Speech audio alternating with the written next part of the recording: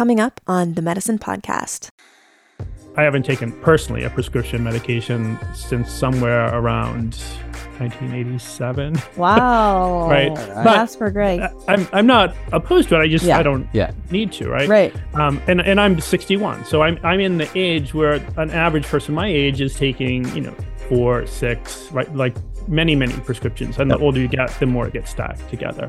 I don't think there's technologies, at least not that I'm aware of, that predictably would extend lifespan. But there are definitely ones available that look very promising to extend that period that we get to live healthy and live our life the way we want to live it. And that's one of the reasons when I first saw work on senolytics and senescence cells, I'm like, cool, this looks like one of those rare things that might actually extend that period where we get to live our life our way. Welcome back to the Medicine Podcast. My name is Mimi, and I have my partner in everything, my longest partner, my spiritual husband with me here. What's going on, everybody? This is Chase. Excited today because we get to be students and we get to be fans because we have the director of product development from one of our favorite partners that we get to work with. This is Neurohacker Collective. Dr. Greg Kelly, welcome to the Medicine Podcast.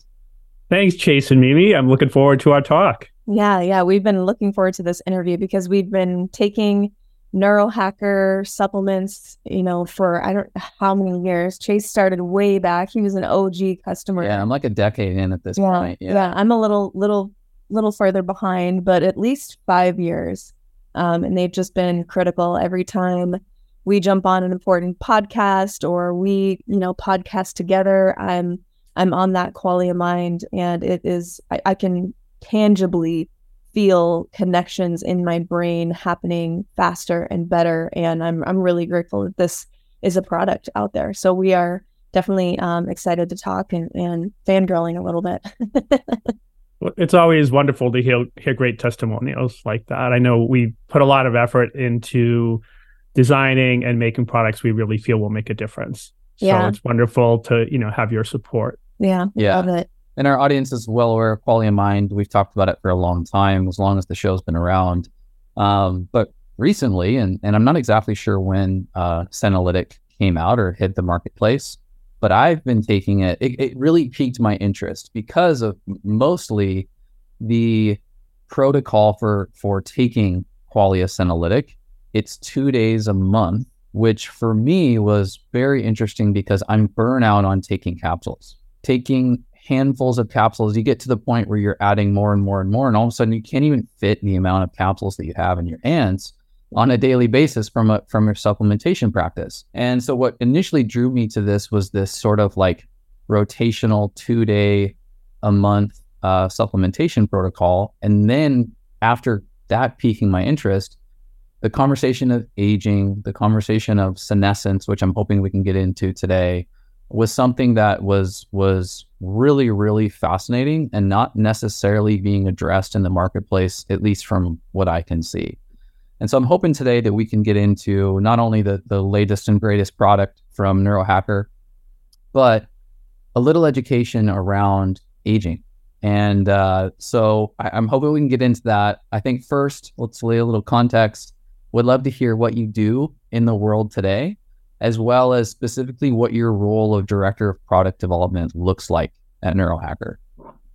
Sure. So as director of product development, really most of my day is spent reading, research, talking to, smart people that, know a bit about, whether it's nootropic supplements or ingredients like Quality of Mind, longevity, following other experts. And then periodically I get to do cool things like talk to people like the two of you.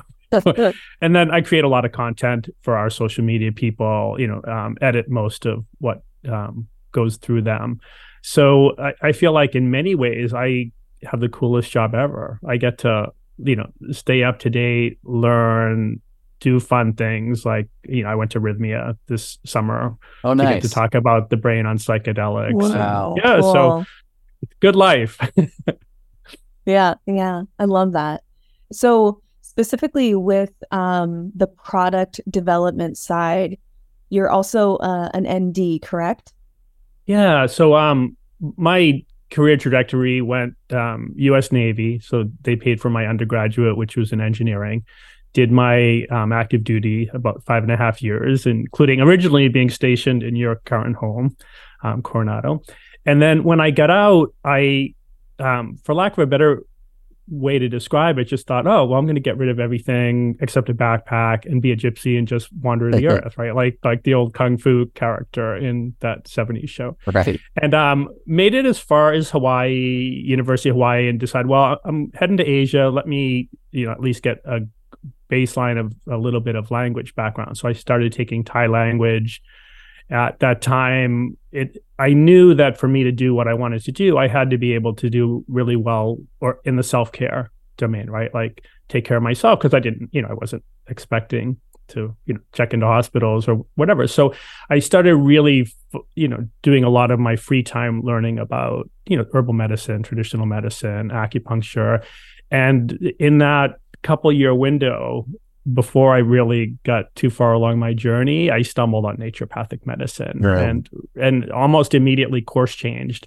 Ended up in the first class of what's now called Sonoran College of Naturopathic Medicine in Arizona, and graduated in '96. So love that. Very cool. Was in practice for a while with, I don't know if you've ever or are familiar with the blood type diet, Dr. D'Adamo. Yeah. So I saw all the new patients in his practice for about 3 years after his book first hit in the late 90s. And, have worked in and out of the supplement world, have worked with patients, have worked in corporate wellness. I've, I feel like I've got a pretty diverse background in natural medicine, supplements, and honestly, what really works, because that's, what matters to me and ultimately people I've worked with and our listeners today.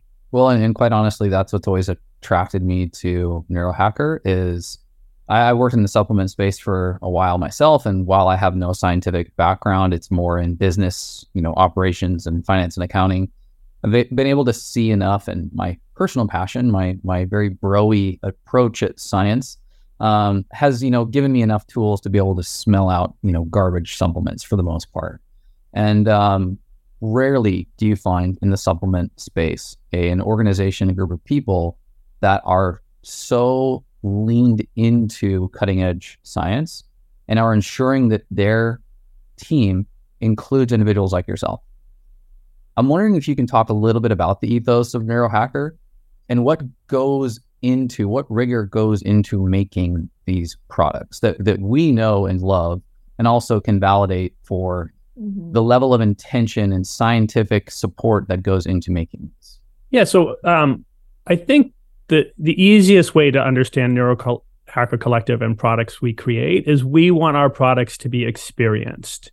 So we want people to take them and feel a difference. And maybe not everyone will feel it, but Qualia Mind would be an archetype of that, right? The goal was for most people, they'll take Qualia Mind, and if not feel it that day, certainly within 4 or 5 days. And so that was the guiding thing. And we started with the brain with nootropics, so Qualia Mind, or OG Qualia that preceded that, because the general sense of the founders was the biggest limitation to people showing up and being our best selves. And then, I guess the spinoff from that is the world's a bit better place, is our brain. And if our brain has more resources, is able to do its job better, we show up being better, and then the world's better. So that's really where things started. And then the collective idea was the we is smarter than me. The founders, people like me as well, we have connections to people that aren't really, daily workers at Neurohacker Collective, but are experts in their domain, and being able to tap into that collective intelligence for things. And so that's really where the Neurohacker was like, let's start with biohacking the brain, the collective, let's reach out to smart people and get their input on how we should approach this. And that stayed true to date. And then in terms of what we do, and I would lead this, is so we are, one of our most recent products is a gut brain scoopable powder. So Qualia Synbiotic is the name. So it's a blend of prebiotics, probiotics, postbiotics. And what we start is we'll try to learn a lot about that system, the gut brain. Like, what are the important mechanisms? What are the key concepts? What are the leading people doing? And from that, I'll usually generate a list of, say, somewhere about 70 to 100 ingredients that I think merit, reading the research on. And then I'll read those, and then create a document on each that summarizes each study, the good and the bad, right? Because a lot of things that are touted in the supplement world, in the studies, they don't really show much. So each ingredient at the end of that process gets rated 1 to 5. One's like, LOL, who in their right mind would ever pay money for this, right? LOL. Right. 5's like this is a star, right? This could be like what the supplement world might call a hero ingredient, but this would be a foundational thing we'd likely want in this product. And then a lot of things end up, 3s and 4s. So, not nothings, but, is there value there for that ingredient, which there may be, there may not be. And then after that process is done, then really the hardest thing is, all right, let's make a decision to put something together from the ingredients we think are the best that's going to actually solve the problem we set out to address. And then the last step after that, and I think this is relatively unique to Neurohacker, is we'll actually make up enough of that product to give people and do a study. Wow. And if it tests out well, which Qualia Synbiotic tested out exceptionally. As an example, we in that stage, we measured a range of GI health, GI performance things in about 50 people, and we saw it was roughly 3 weeks of dosing, about a 60 to 70% improvement across the board in every area. So it's like, all right, well, this, like, it works, right? So everything, up to that stage is ultimately to get to that point. Like, did it actually make a difference when we gave this finished product to real people? And if it passes the thumbs up there, then it moves into production and goes for sale. So that's our process. And it takes a long time to go through that. Like, imagine I'm really efficient. I can get through an ingredient a day if I'm, really cooking, on taking Qualia Mind, but some of the other people that work with me, the same ingredient might take them 3 or 4 days to get through and rate. So, it's months doing the research. It's, a couple more months doing the study phase. And then it's really unique.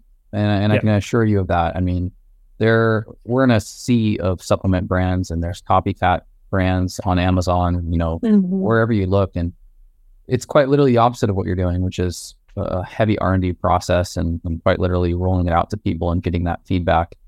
It's usually like a host of keyword searches, trending ingredient names, industry reports, the most affordable, not quality, but the most affordable sourcing. With snappy marketing, enough, search engine optimization function in the ingredient list or the formula list to warrant bringing a product to market.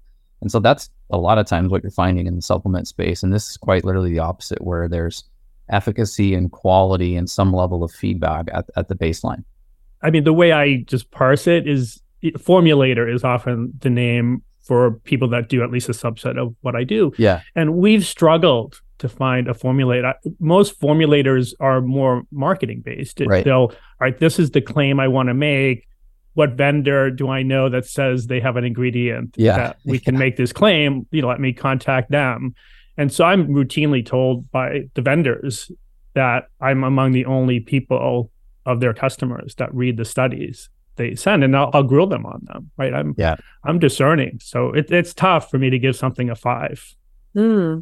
That's so interesting. I love that you guys take the research-backed approach, and that you're literally combing through the research.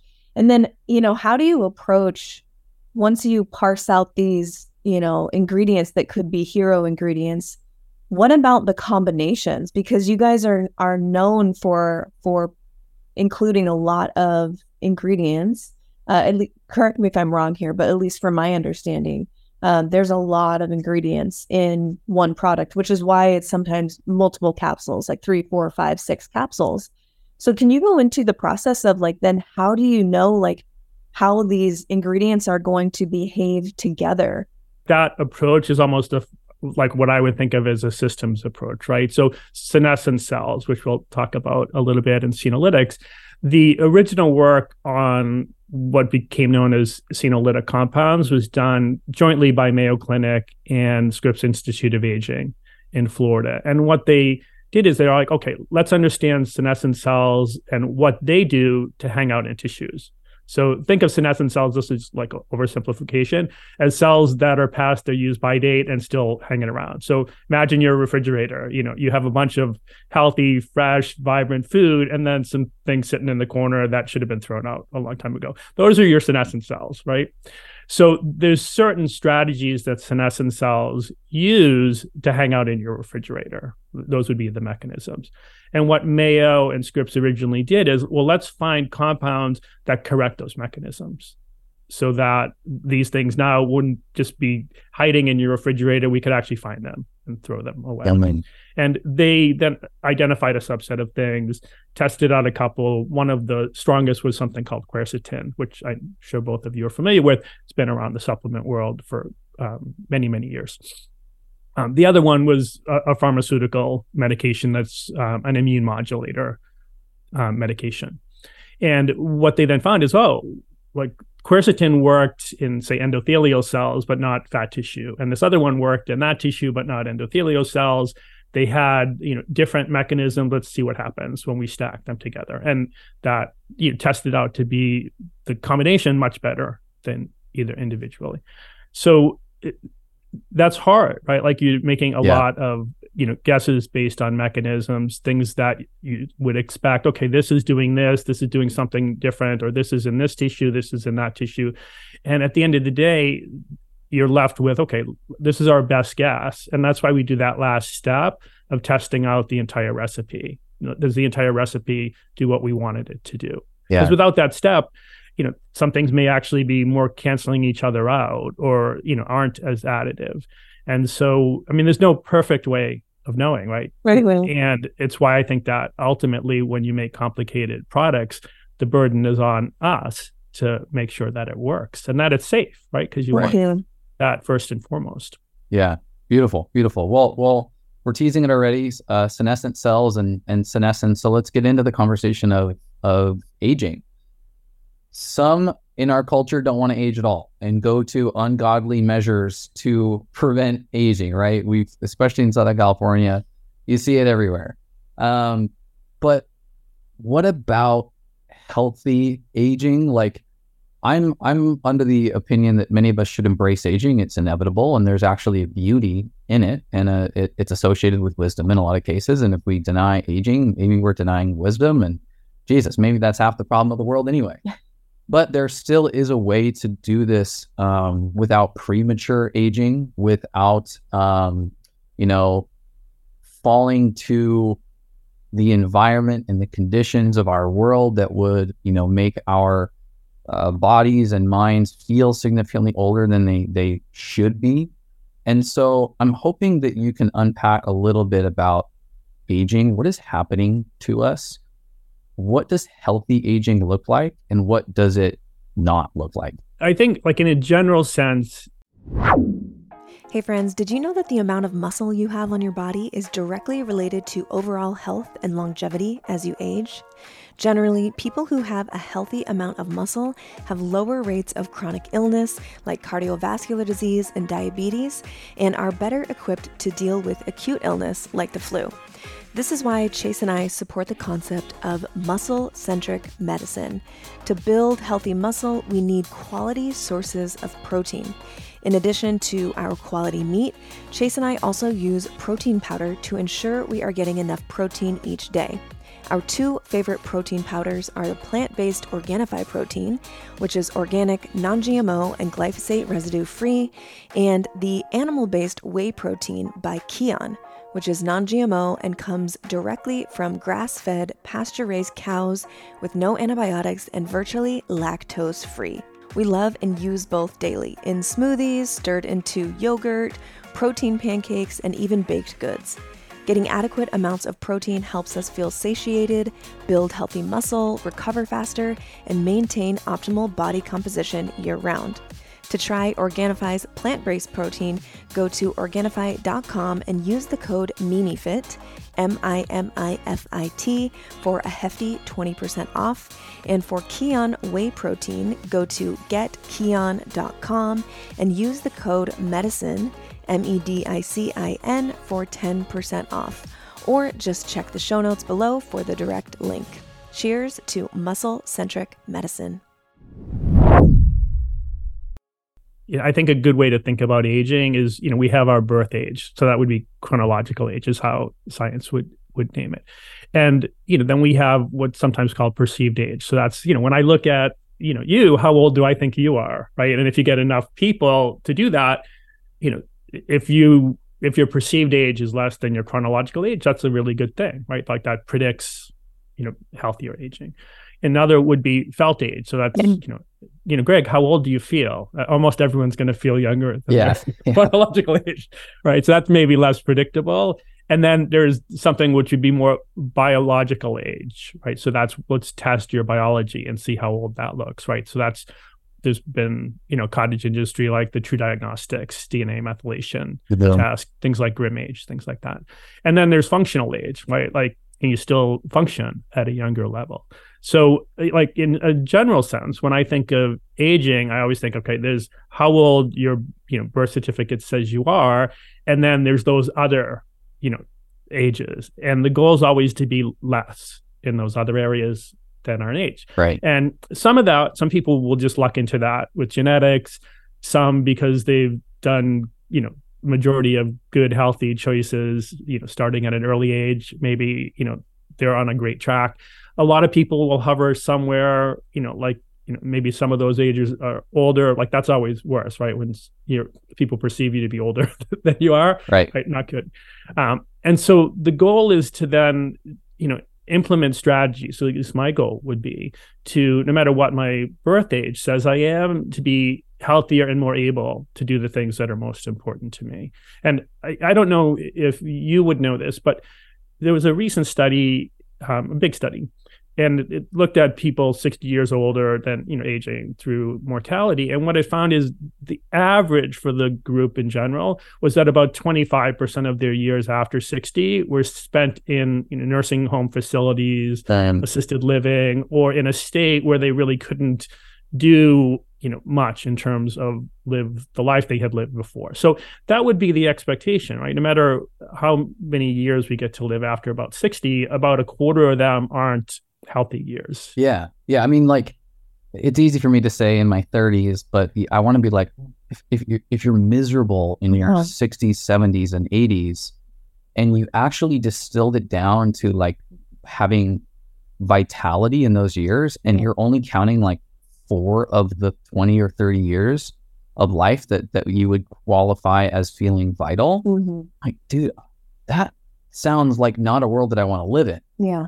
And I think that if I'm correct, our lifespan is increasing in general on average for men and women, but the quality of life is decreasing.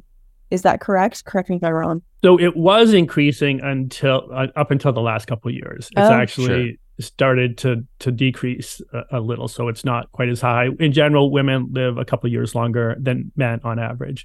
When I worked corporate wellness, one of the things was pharmacy spend. And I haven't taken personally a prescription medication since somewhere around 1987. Wow. Right.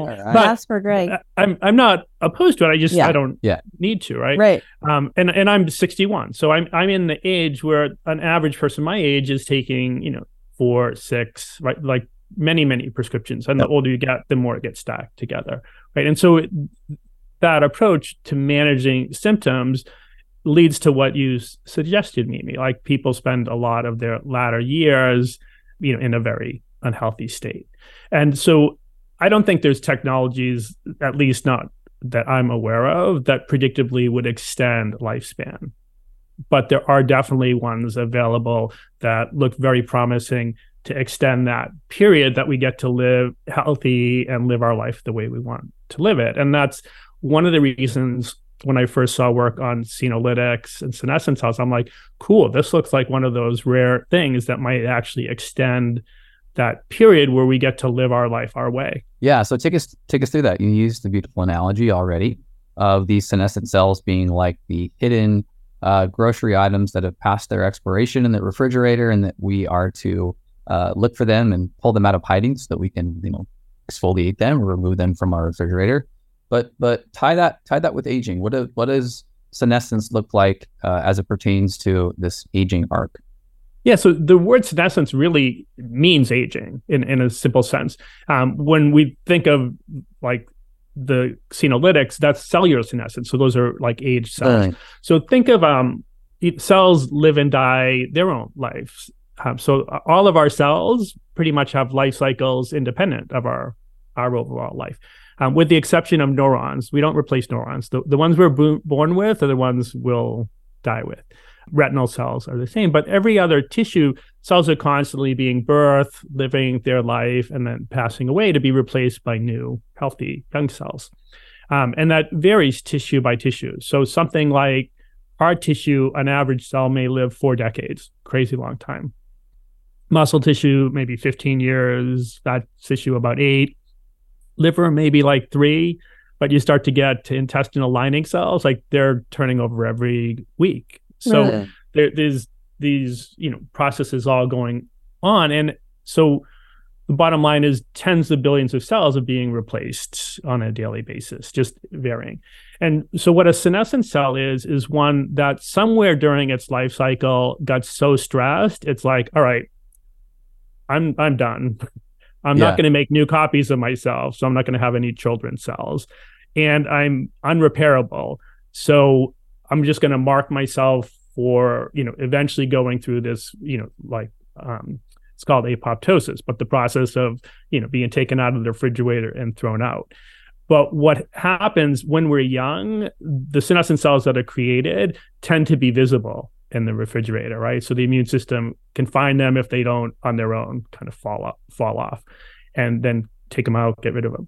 But as we age, for a variety of reasons, they're less visible to the immune system, and the immune system struggles to find them. So because of that, they just slowly accumulate and accumulate. So think of your refrigerator. Now, instead of having 1 or 2 spoiling items hidden in the back, you have shelves, or, like an entire shelf that's got these items. And not only is that problematic, because fundamentally the health of tissues is reliant on the health of cells in the tissue. So if more and more aren't functional but are still taking up space and resources, that's problematic. But the other thing, and it's why sometimes senescent cells are referred to as zombie cells. Right. There's a combination of that. They didn't die, right? They didn't, go finish that journey to cellular death, but they can cause nearby items to also spoil. Really? Which in our tissues, what that means is they turn nearby healthy cells into other senescent cells.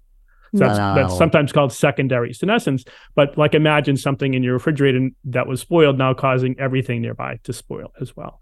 And so that's why we need to do things to remove them from the refrigerator, because not only are they causing a problem, they're going to cause problems for healthy cells. So what happens if they go completely unaddressed? If the refrigerator is starting to smell bad, what does that mean in the human body? And this is relatively new-ish science. So around 2000, like senescence has been known about in a cellular context since about 1961. So I was born in 1962, so just before my birthday. But it wasn't until the early 2000s that their role in unhealthy aging started to become clear.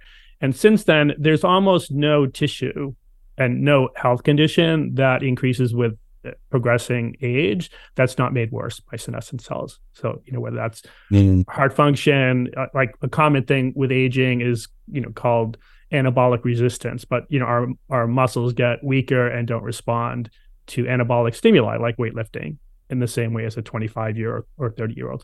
And that's at least largely caused by senescent cells there. If you remove those senescent cells, then that older muscle tissue responds much more like young muscle tissue. So joints would be another area, like super common thing as people get older, even by early 40s in a lot of people, is that, even if they want to exercise, it's uncomfortable because of how their joints are performing. Yeah. And a lot of that is because think of like what should be happening at our joints is stem cells with, any trauma should make new healthy young joint cells. And what happens as we get older, it's almost like a layer of these senescent cells overlaps that and prevents them from doing their job.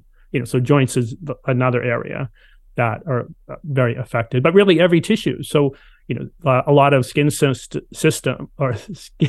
symptoms with aging, right? Like the, wrinkles, very visible. It's often what makes us judge someone is older is, not only wrinkles, but the almost the glow, right? The luminescence of someone's skin, and senescent cells impact that.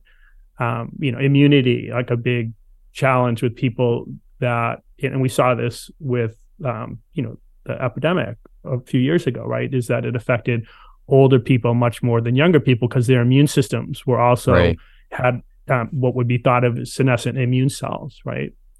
So really anything you can think of that is a common challenge with aging.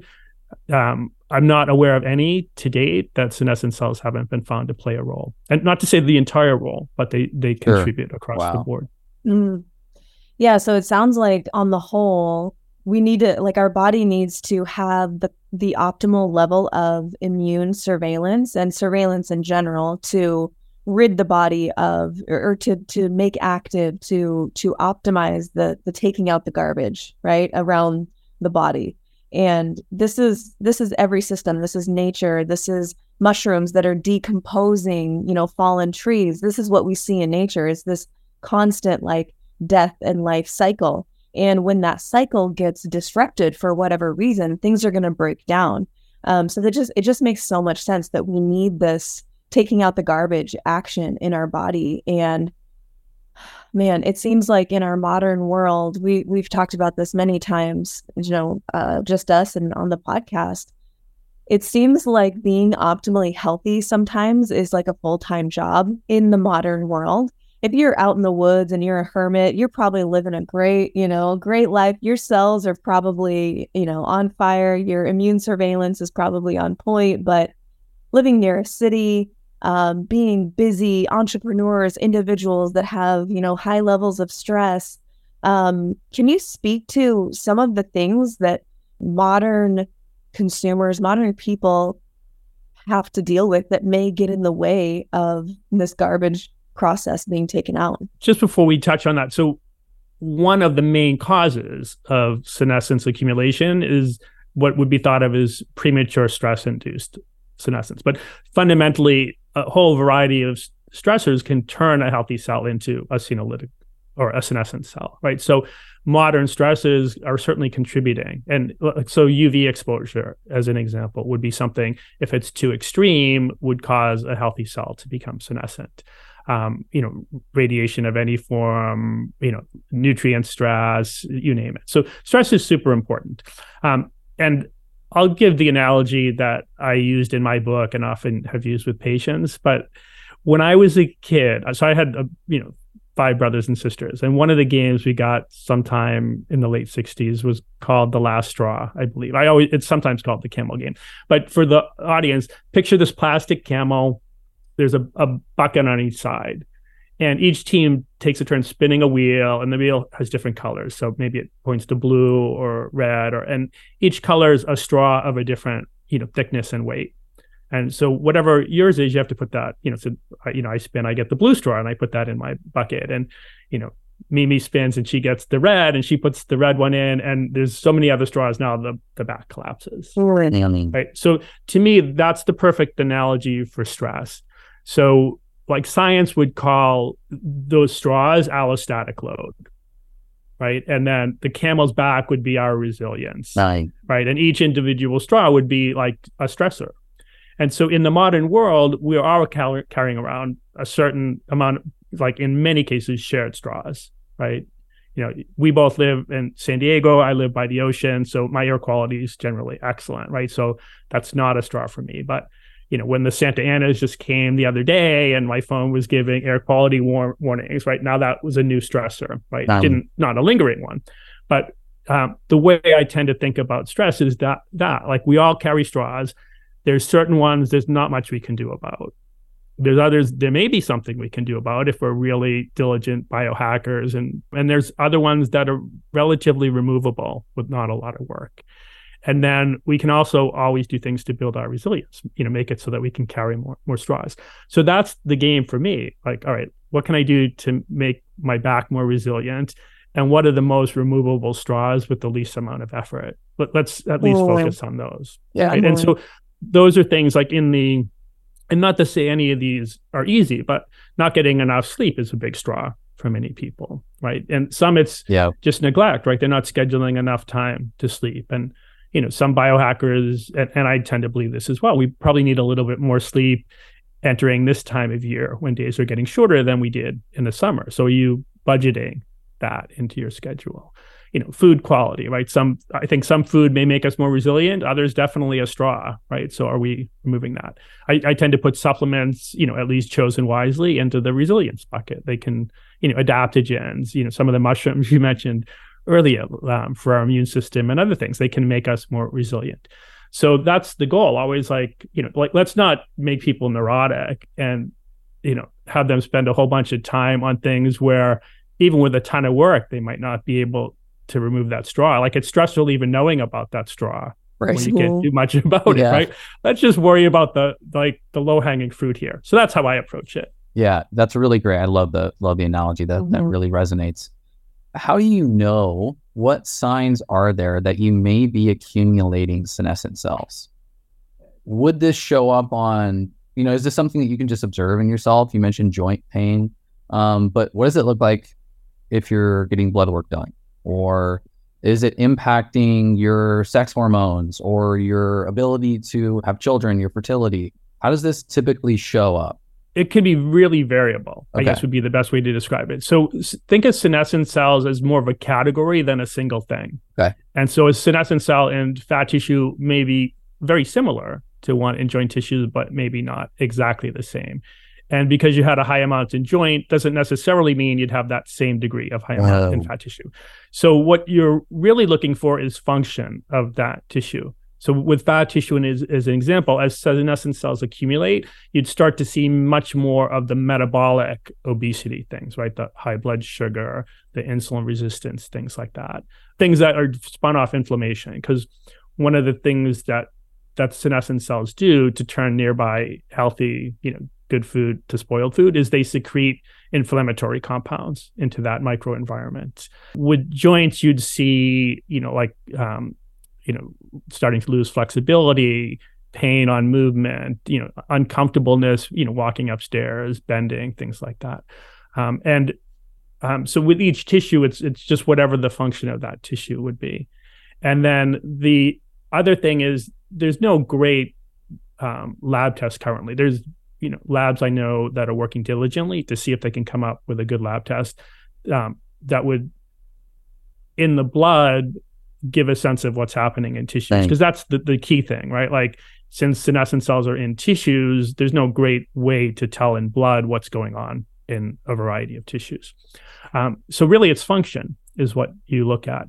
And then you can just assume that in most tissues, they're going to just progress up in somewhat of a ascending and ramping, so not a straight line, like an accelerating curve over time, starting somewhere, in some tissues, maybe as early as late 20s, if we've done something to really stress that tissue out a lot. And in others, by mid 30s, for sure, you'll start to accumulate more and more. And so an analogy, our head of marketing is a gardener. So, I'm sorry to mix metaphors here, but she, so I had to explain it to her in a gardening sense.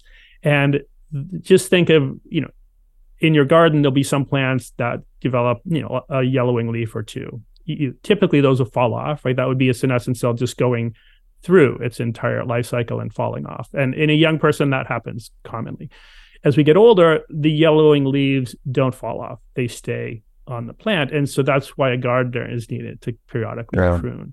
Sure. Right. And so the goal is to, I think of many health things in that camel last straw analogy. We want to keep whatever it is below the threshold where we're in jeopardy of health collapsing. So the goal of senolytics isn't necessarily to take them after your joints are a problem or after, you have a large degree of anabolic resistance in your muscles or cognition's, really going into a tailspin. It's to prune them and keep them low well before that. All right, real talk.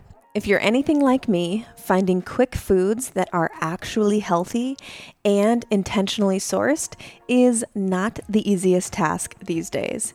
Take something like jerky. 99% have added sugars, preservatives, and are sourced from conventional, non-organic farms from stressed and possibly diseased animals. Yikes. Okay, what about protein or granola bars? Oftentimes, these bars have way more sugar than protein, and the protein itself is usually bottom of the barrel, cheap, and low quality. We used to have the hardest time while traveling, like, what the heck are we supposed to eat when we need something quick? Then I discovered Paleo Valley. Hallelujah! Chase and I's favorite when we need something convenient, like during travel. The beef or turkey sticks and superfood bars are literally an answer to my prayers. They are made from real whole foods with no added sugars or mystery ingredients and are super delicious. Even kids love them. Get this, Paleo Valley sources their meat and their bone broth protein exclusively from organic, regenerative farmers. The animals are pasture-raised, grass-fed their entire life, and the farmers themselves are practicing regenerative farming. This means that they are actually healing our Earth's soil rather than killing it and stripping it like conventional farms. I feel so good knowing that I'm blessing my body with high-quality foods and supporting our Earth and future generations by supporting Paleo Valley. If you want to try for yourself, you can use the direct link in the show notes to check out Paleo Valley and use the code MEDICINE, that's MEDICIN, for a discount, or just check them out in our medicine cabinet at getmimifit.com. We're bringing you only the best, boo. Cheers. Yeah, it makes total sense, when you think about something like Alzheimer's, which doesn't just start when you're 75 or 80. I think, the latest research is showing that it can start, 20, 30, 40 years prior based on lifestyle and certainly some genetics, but in large part lifestyle.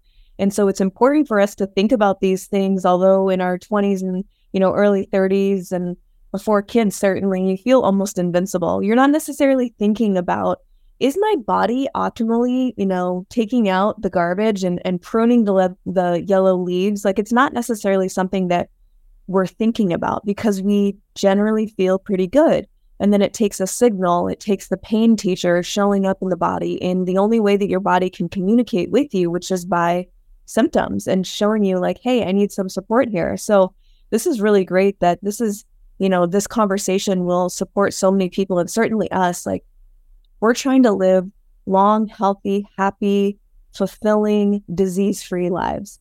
And if there are small actions that we can take on a daily basis to stack the deck in our favor to achieve that dream, I am all for it. Mm-hmm. Like, sometimes I think, overcomplicate things where we think that health has to be so complicated, and because we don't see a lot of like truly healthy people out there who are like thriving, in later in years. And so it's just making me think like these lifestyle factors that we can lean into when we're young. Before we jump into, more details about Senolytic and the supplement specifically, what are, in your opinion, some of these lifestyle factors, these small actions that we can take on a regular basis to stack the deck in our favor to achieve a long, happy, healthy, disease-free life? So I'll just go in the order I would have taught them when I taught nutrition, because I used to just each lecture kind of tackle a new thing. But I would start with sleep, right? It's among the lowest hanging fruit. And it's, super important for metabolic health, our willpower to even exercise the next day, right? Our food choices are typically less good if we don't get enough sleep too, right? So it impacts that. So sleep is often like, I tend to think like, let's take the Tai Chi approach. Like, if we try to take weight head on, that's a lot more challenging often than if we start, as an example, sleeping more and pounds melt off on their own, right? That's to me a better place. Body clock was my next lesson when I taught nutrition to naturopathic students. Are we doing things in a way that's living with nature cycles, both like daily for women, monthly, and then all of us seasonally, or trying to live against those, right? So like the biohacking, orange lens glasses if you're on screens after sunset, right? I've been doing that personally since probably about 2005. No. So, and I don't do it every night. I don't, like, I've known biohackers that wear those everywhere. Like, I just use mine if I'm at home. I don't, I don't have to bring them with me to a restaurant or something. Like, my body is resilient enough. But anyways, things to work on the strength of our body clock, because that's what drives a lot of function. Like a good analogy for the listeners to, I think, lock away is, the analogy would be like, imagine going into the darkest closet in your home right now and now lighting one candle. Like, wow, big difference, right? Now imagine going into that same closet, there's already 99 candles lit and you light one more. Like, maybe don't even notice it, right? So one candle is meaningless. It's the change in something that our senses are designed to pick up, whether that's our external sensors like our eyes, ears, feelings of touch, taste, you name it, or receptors on our cells. So we always want to create like proportional change. And that's what circadian rhythms do when they're robust, right? It'll be a big surge of cortisol 7 to 9 a.m. and then close to none at midnight. Melatonin would be the opposite. So when we have really strong circadian rhythms, it takes care of a lot of those like proportional change of hormones and other things. So all we need to do is work on getting good light and dark exposure, good meal timing, and the system will take care of most of the rest. And then exercise would be another crazy important one. And I would say take a portfolio approach, right? Do something to maintain balance and flexibility, something for strength, something for endurance, right? And you don't need to go crazy on those, like 2 days a week of each. Right. 20 minutes is probably going to get you, what's the 80-20 rule, maybe even more than 80-20. So I'm always looking, what's the best investment? And then often what happens in the more extreme ends of, people pursuing health, they're spending a lot of time pursuing that extra 5 or 10%. And for me, that's not personally worth it. There's a lot of other things I'd like to do with that time.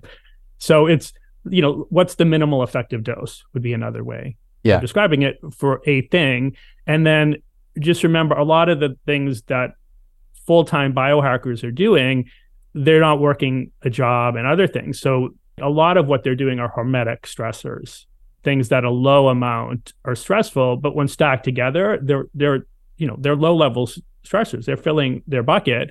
Their bucket doesn't have some of the other straws you and I would have because of having, maybe full-time jobs, family dynamics that are going on that are stressful, you name it. So don't compare yourself to what these, the influencers are doing. Yeah. They're in a different context than you, and we don't want to stack stressors, right? Because what ends up happening, the most common presentation when I was in practice of someone showing up with a new diagnosis, right? And often one that the medical field wasn't able to address well, right? Like chronic fatigue, Lyme's disease, things like that, is that I was healthy until. Right. And they're right. They're identifying really accurately that last heavy straw that caused the back to collapse. But what was true is the bucket was already precariously full to such an extent that last straw collapsed it. So the goal to me is, what are those straws we can, like I said, the low-hanging fruit straws that we can do something about, because we want to keep but we never know when the world around us is going to dump a big heavy straw in our laps. Yeah, so true. So we want to make sure that we're resilient and have, as much space in our basket as possible. And that's why I think pruning senescent cells early, makes sense to me, right? Like, they're a straw. Let's do what we can, without, going crazy about investing tons of time into it, which, you had mentioned earlier, one of the things that intrigued you originally was it's just 2 days a month that you have to take capsules. Yeah. So let's get into it. I would love to learn more about how Qualia Senolytic is doing what it's doing. I started taking this back in the spring. And we live up in Idaho in the summers and lots of water skiing. And what always comes with that for me is like, I get a few weeks of joint pain because it's a new exercise modality. There's a lot of tension when you're water skiing. I end up skiing with one arm in lots of cases, and elbows, my shoulders. Chase goes really hard. And one of the things that I noticed was that I wasn't having this joint pain. I also ended up finding myself in deeper sleep, generally waking up. Even my HRV, when I was checking my Whoop band, was improved. And this was after having been on Senolytic for a couple months. And of course, I'm doing other things, and I'm always trying to moderate. My story, our listeners are familiar with. I was working a very intense job and trying to do all the Dave Asprey and Ben Greenfield things, and ended up in adrenal exhaustion, just complete hormone disruption at 27, and had to totally reshape the way that I move my body, manage stress, all of the things you talk about: sleep, sunlight, circadian rhythms, diet at the right time. And so that was my journey. And so I'm constantly on this world of not too much, not too little, all the while looking for cutting edge supplementation. So I would love if you could unpack a little bit about what went into the formulation. What are senolytics, and how do they actually support the exfoliation, if you will, of senescent cells, and unpack a little bit of what's actually going on here with this product. Yeah, so going back to our refrigerator analogy, so the definition of senescent cells are things that like the lingering senescent cells that are problematic with aging, are things that resist apoptosis. So they've figured out a way to basically not get thrown out of the refrigerator. And then as the immune system gets older, it's less good at finding them. But what some researchers think is that even when we make senescent cells, say at 20, there might be a subset of them that were invisible to the immune system. So if they didn't get thrown out, they're just, like we look in the refrigerator, we don't see them, even though they're smelling up the joint. So senolytic compounds are things that recapitulate that journey to apoptosis. So they fundamentally normalize the cell mechanisms. So when things are weighed, like, oh, should I go through and complete this journey to, essentially apoptosis means the cell breaks apart in a really organized way. Should I do that? Should I not do that? A senescent cell is currently in the I won't do it camp, and a senolytic is something that causes it to change its mind. Right. And so that's like, we could go into lots of mechanisms, but that's really what it boils down to. It's always a weighing game. Like, should I, shouldn't I? And all you need to do is toggle it a little bit in the should I, and now it'll finally go through that journey, break apart, and the immune system then just gobbles up the debris and recycles it. So you had Mimi talked a bit earlier more of, like nature and recycling. So that's what happens, right? Like senescent cells, when they go through that process, aren't detoxed, through our lungs, skin, you name it. They're just like a leaf that falls into the soil, and now that's turned into nutrition to grow new healthy plants. So that's what happens. And then certain compounds are more active in some tissues than others. So I mentioned early the original work by Mayo with quercetin. They found it was really active in endothelial cells, as an example. So those are the cells that line our arteries and our lymph system and things like that. But it wasn't active or very active in fat tissue. And about 3 years after that research was published, the same group identified fisetin, sometimes called fisetin. So it's another polyphenol compound. They're both actually yellow, very yellow. They were both used as yellow dyes way back. And it turned out fisetin was more versatile. It was both stronger and worked in tissues that quercetin didn't, right? So there would be a complementary aspect of using both together. And then eventually after that, piperlongumine, which is found in an Ayurvedic plant, piperlongum, it's a relative of black pepper. Okay. That was found to work in a very different way than those compounds. So that, this was probably around 2018. There started to be this buzz in the longevity forums, like, oh, wouldn't it be cool to stack some of these things together? And at the time, piperlongumine just fundamentally wasn't available. I don't think anyone, until we found someone to make it for us, I don't think that, I don't know of any concentrated way to have done that. And then other things like curcumin, as an example, there's branded curcumin that's the tagline is the cognitive curcumin. Right? It was developed by neuroscientists to get more into the brain. So curcumin is a senolytic compound.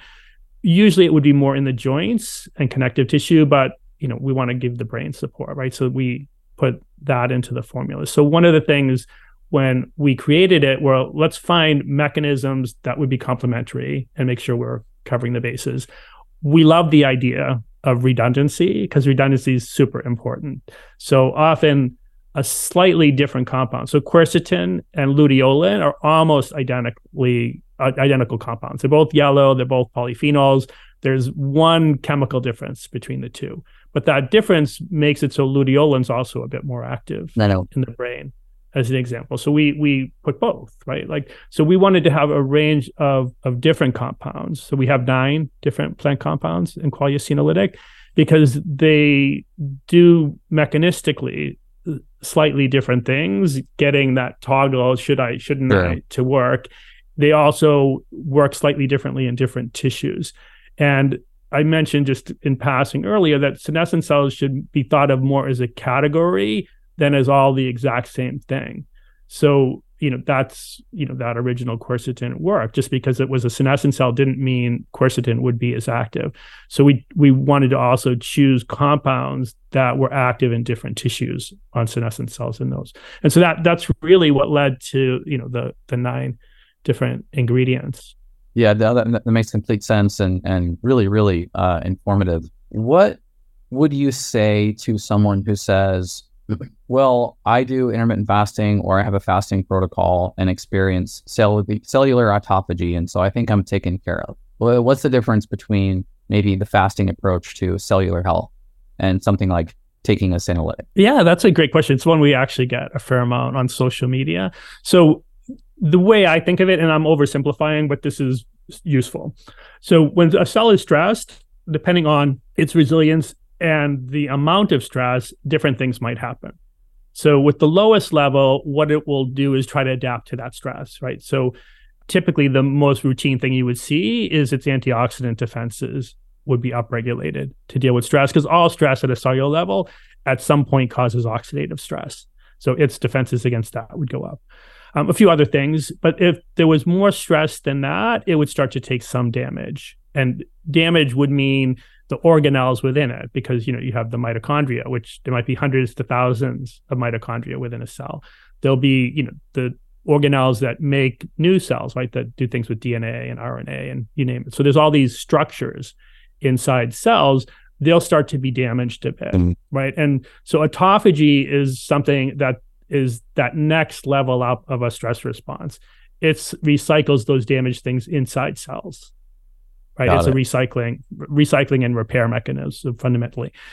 Senescence means there's been now enough damage that the cell's unrepairable. So let's make sure it doesn't make new copies of itself, because we don't want to make copies of an unrepairable cell. So senescence is like the next thing along that stress. So even more stress than autophagy would cause damage inside, now maybe cause damage to the entire cell. So think like maybe some sun exposure, there was a need now for autophagy, but crazy high blistering sunburn, you probably cause some senescent cells, right? Autophagy is just not going to be enough. You got to get rid of that cell.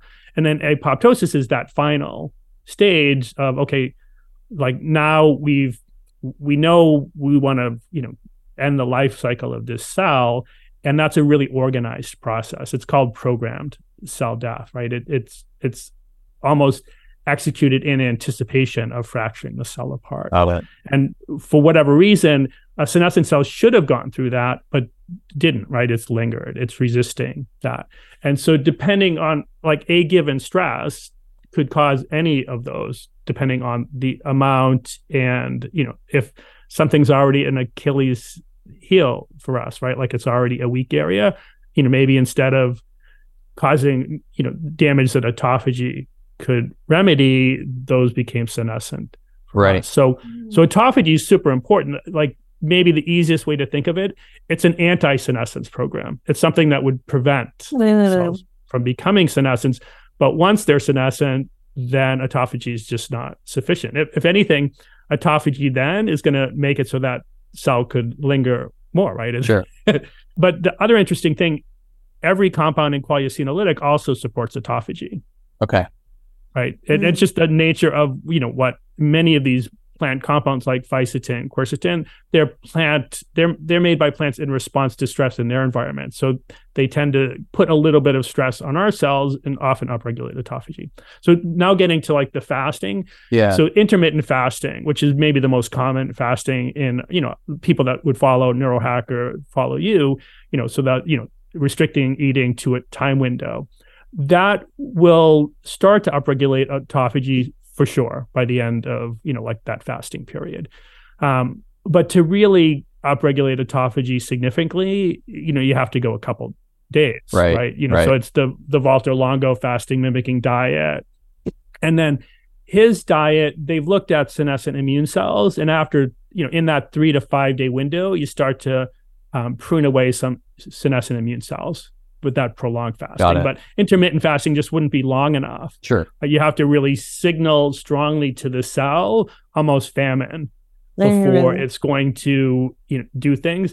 And then there's no one's looked at it yet, just because it's hard to measure senescent cells. It requires biopsies. Right. No one's really looked at the prolonged fasting to see, does it work in every tissue, or is it just the immune cells, or maybe is it doing something in adipose tissue? So it's kind of unknown. And so the way I would think of it would be more like that exercise portfolio. Let's just think of fasting maybe as, weight training, and taking a senolytic as yoga. Like maybe we want to do both. Sure.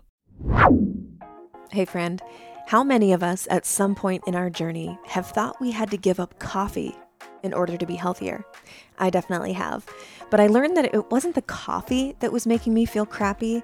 It was the 92% of coffee beans that are covered in pesticides, glyphosate, and microscopic mold. I'm glad that didn't last long before I found my holy grail of healthy coffee, King Coffee. This is a combination of organic, mold-free, pesticide-free coffee and reishi mushroom spores, which supports every system in my body: circulatory, endocrine, cardiovascular, immune, nervous system, and more. It's even anti-parasitic. Switching to King Coffee has honestly been one of the best decisions I've ever made for my overall health.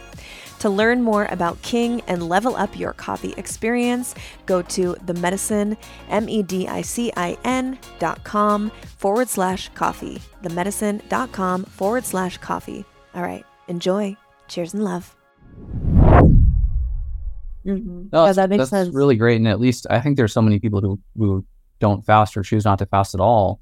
If you've got, a metabolic recovery protocol that you're on, you may not want to be in long bouts of calorie deficits. Yeah. And for fertile women, like I've intermittent fasted for a year in my late 20s because I heard Ben Greenfield talking about it.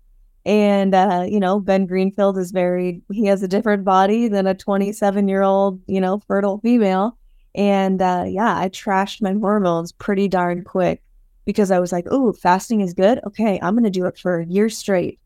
Just like, I'm like embarrassed to even talk about it now, but I was not. It was a net negative for me. And I think that it's something that, gets thrown out there as this blanket solution for a lot of people, which I'm not saying that there aren't benefits. I think that there are, but I think that we have to be smart. We have to be strategic, especially if, you're in different phases of life.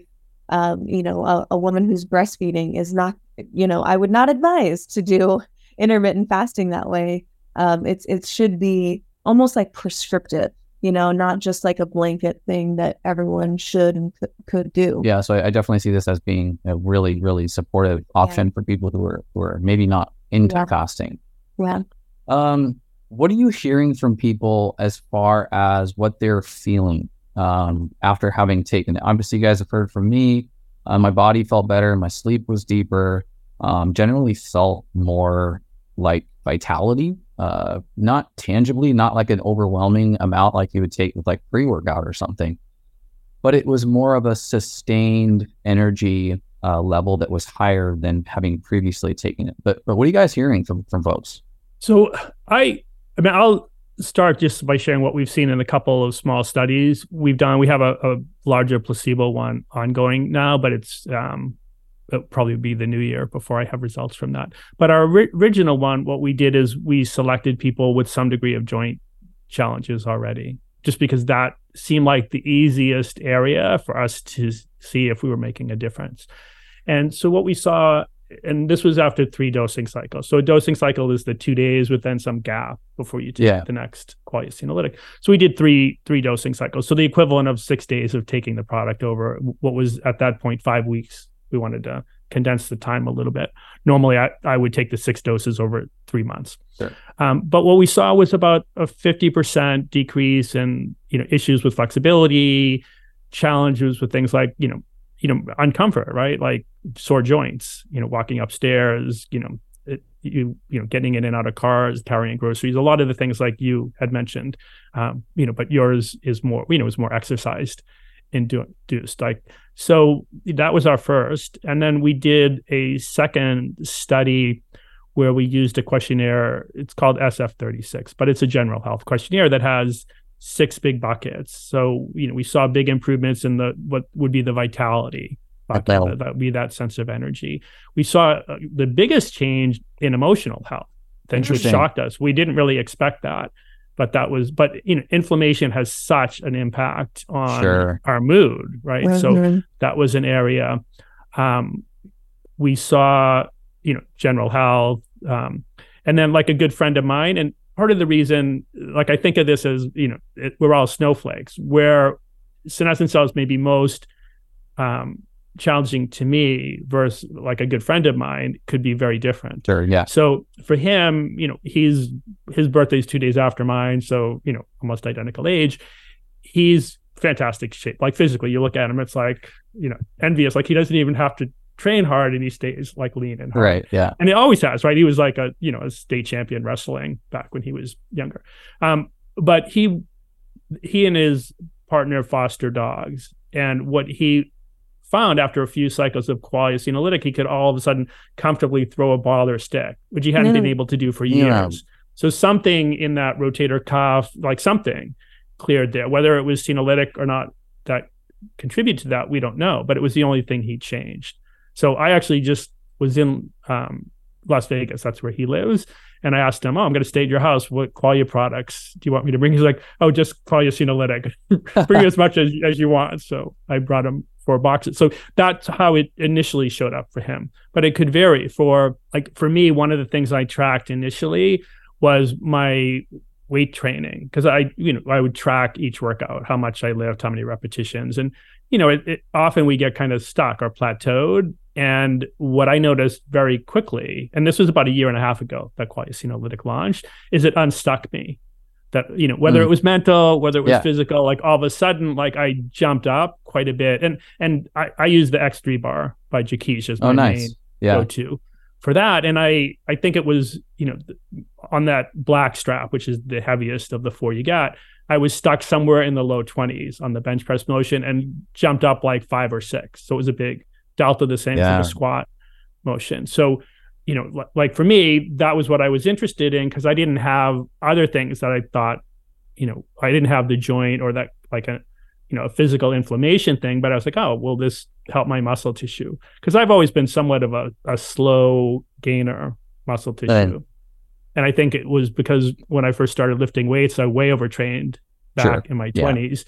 And then I was at the time in the Navy, sleep deprived, body clock disrupted, eating a horrible diet. Yeah. Well, I totally get that. I've thought that myself in many cases. Walk me through why 2 days a month, or 30 days roughly in between taking Qualia senolytic. And then could you ever, or would you ever say, take it more frequently or less? So the original Mayo Clinic, Scripps Institute of Aging work at the time, since they were using a stack that had, a pretty powerful immunomodulator, felt like, okay, well, maybe the best risk reward is what they termed hit and run dosing. Let's just do a big dose for a couple days and then have a reset period. And that their feeling was that would give the best risk reward for this new technology fundamentally. So that's largely been adopted, right? And the way I would think of it would be, again, going back to that pruning metaphor. If you were to prune a plant every day, you'd kill the poor thing. Right. Right. But if you prune it strategically once a month, you'll make the plant healthier. So that approach still makes sense to me. It's still how the field approaches things, whether it's, there's quite a few ongoing studies just using fisetin alone as a senolytic, and all of them are designed with that intermittent dosing. So 2 days, sometimes you'll see a 3-day, but generally that's the window to take it. And another reason for that is, like, say the products work really well and cause now some of these senescent cells to go through apoptosis. Well, we have cells going through apoptosis all the time, right? Like tens of billions in a day. It's possible that we could overload that, right? Because the immune system still now needs to gobble up the debris. And if we cause too much debris too fast, maybe we overactivate the immune system. So that was another idea. So fundamentally, it was thought like this would be the best way to approach it if we want to be maximally safe. Got it. That makes sense. And then in terms of like, is it, cool to do it more frequently than just 2 doses and then wait till next month? So in our small studies, we are doing that, and mostly that's for compliance. It's a lot harder to get someone to do something over 90 days than to do say over 5 weeks. So 2 weeks between, so I guess 12 days between, but take it on a weekend, wait a full week, and then till the next weekend and do another cycle, perfectly fine. And if I was in practice still seeing someone with, like as an example, a lot of joint health issues, I'd probably have them start on that more rapid protocol for at least the first 3 dosing cycles, just to get them healthier faster and feeling better faster. In terms of last, if I was, say personally, 28, 30, when I first got out of the Navy, was at University of Hawaii, I probably would take quasi-senolytic once a quarter. Okay. At that point, right? I don't need to prune as aggressively. It would be unusual for someone that age to have a lot of senescent cells. So a less frequent pruning is more than likely sufficient.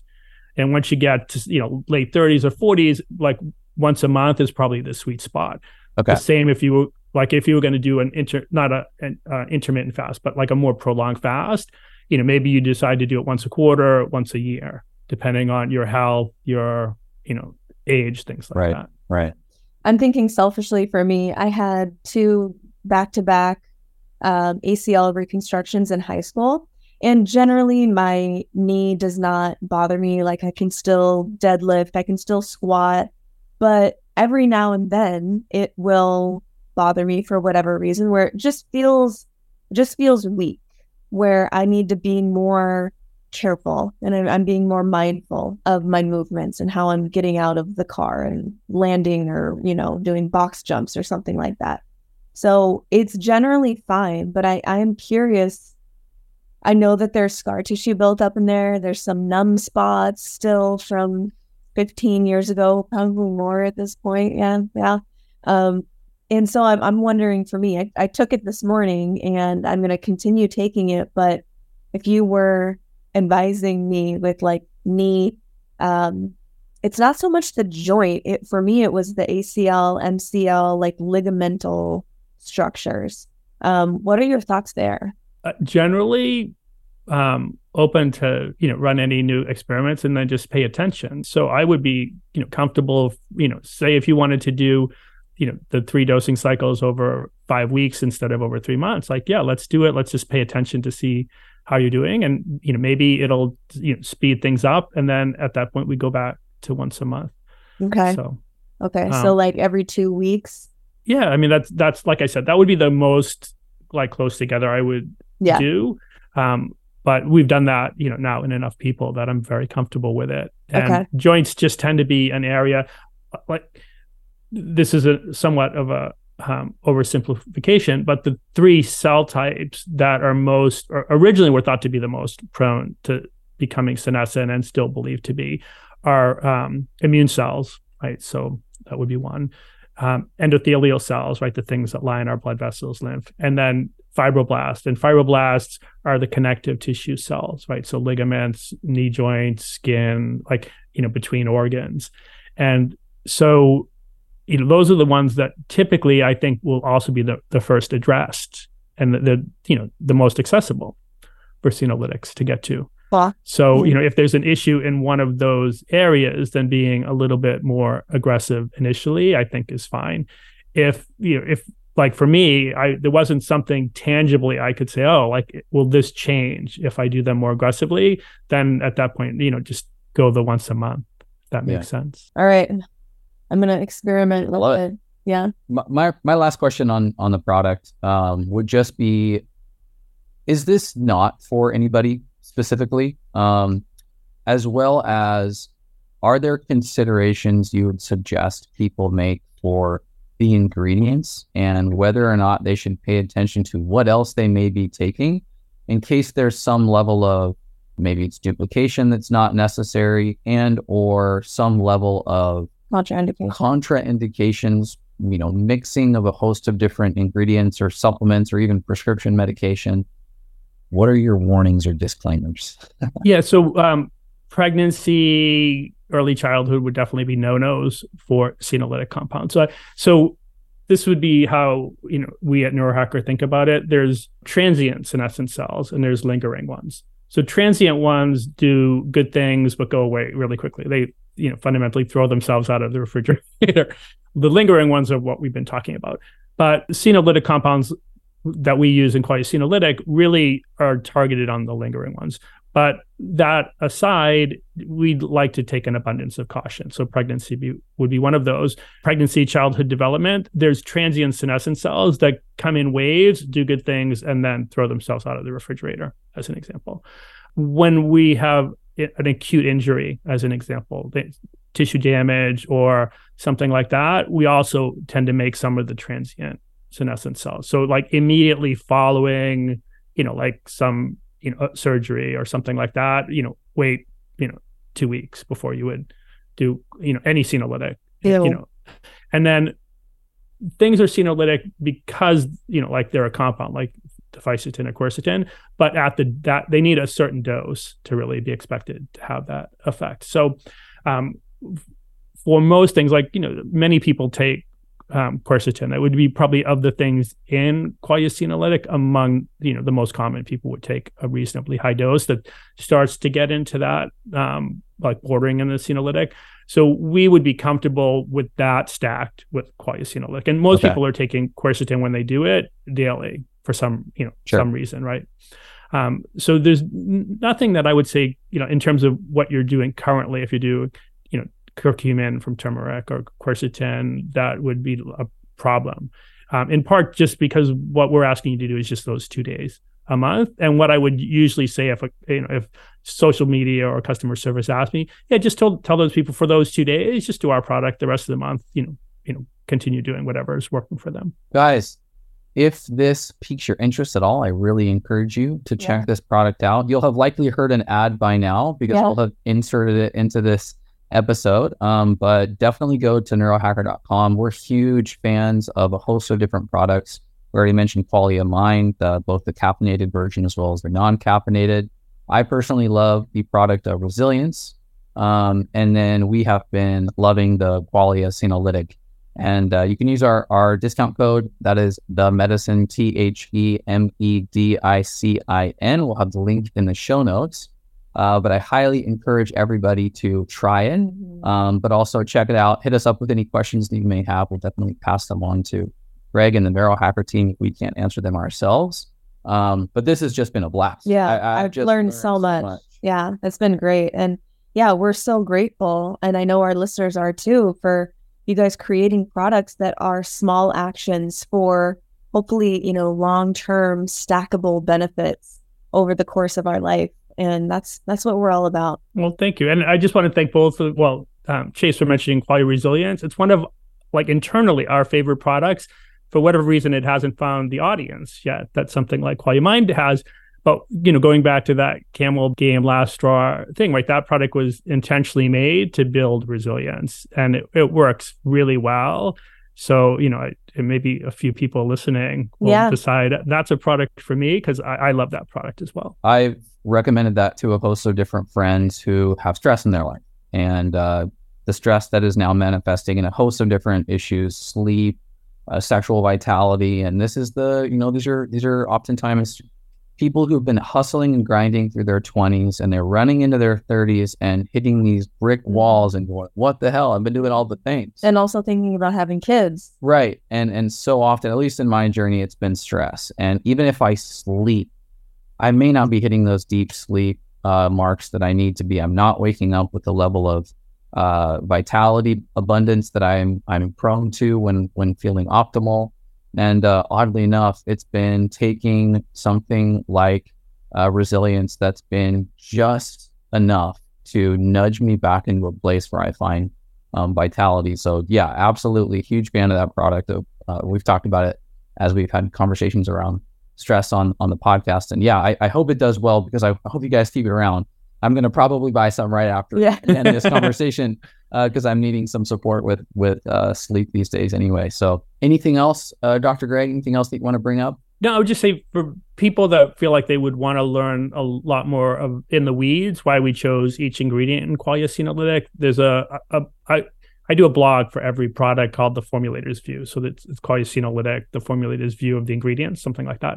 On our website, that goes a lot more into what senescence is, senolytics, and then each ingredient and why we chose it and how it works. So for the more, I want to understand more, that's available to people. Perfect. Great. Yeah. Well, we'll get that from you and we'll put it in the show notes. And where else can people find more from you? Because I know you've written a lot. And you have a book, at least one that I'm aware of. Where can people find more of your work? Yeah, I just blog, on the neurohacker.com website. Our social media person on Instagram is fantastic. So, follow Neurohacker on that channel. That would be our main outreach. And then, my book Shapeshift, I wrote about 10 years ago. And I'm not a very promotional person, but I'm proud of it. I feel like I learned a lot writing it, and it was definitely a labor of love. We'll put that in the show notes too. Thank you so much. Thank you so much. We enjoyed this immensely, and I know our listeners did as well. And you guys, if you enjoyed this episode, go check out Neurohacker, check out Senolytic, Qualia Mind. Honestly, we have nothing but good things to say about this company, the integrity, and now you know how much they research each individual ingredient they put in each one of their products. Send this episode to someone you love, someone you know, share it on your story. We appreciate you so much. Go spread some light. We'll talk to you next time. Bye. Hey friend, thanks for listening. Did you hear anything today that expanded your mind, made you laugh, touched your soul, or caused you to think differently about this topic? I hope so. I invite you to share this episode with someone you love. It takes 30 seconds and has the potential for a great ripple effect. Our world needs more people having real, honest, and open-minded dialogue on big topics. And you never know, you may just change their entire day. We love you and appreciate you being here with us. Cheers.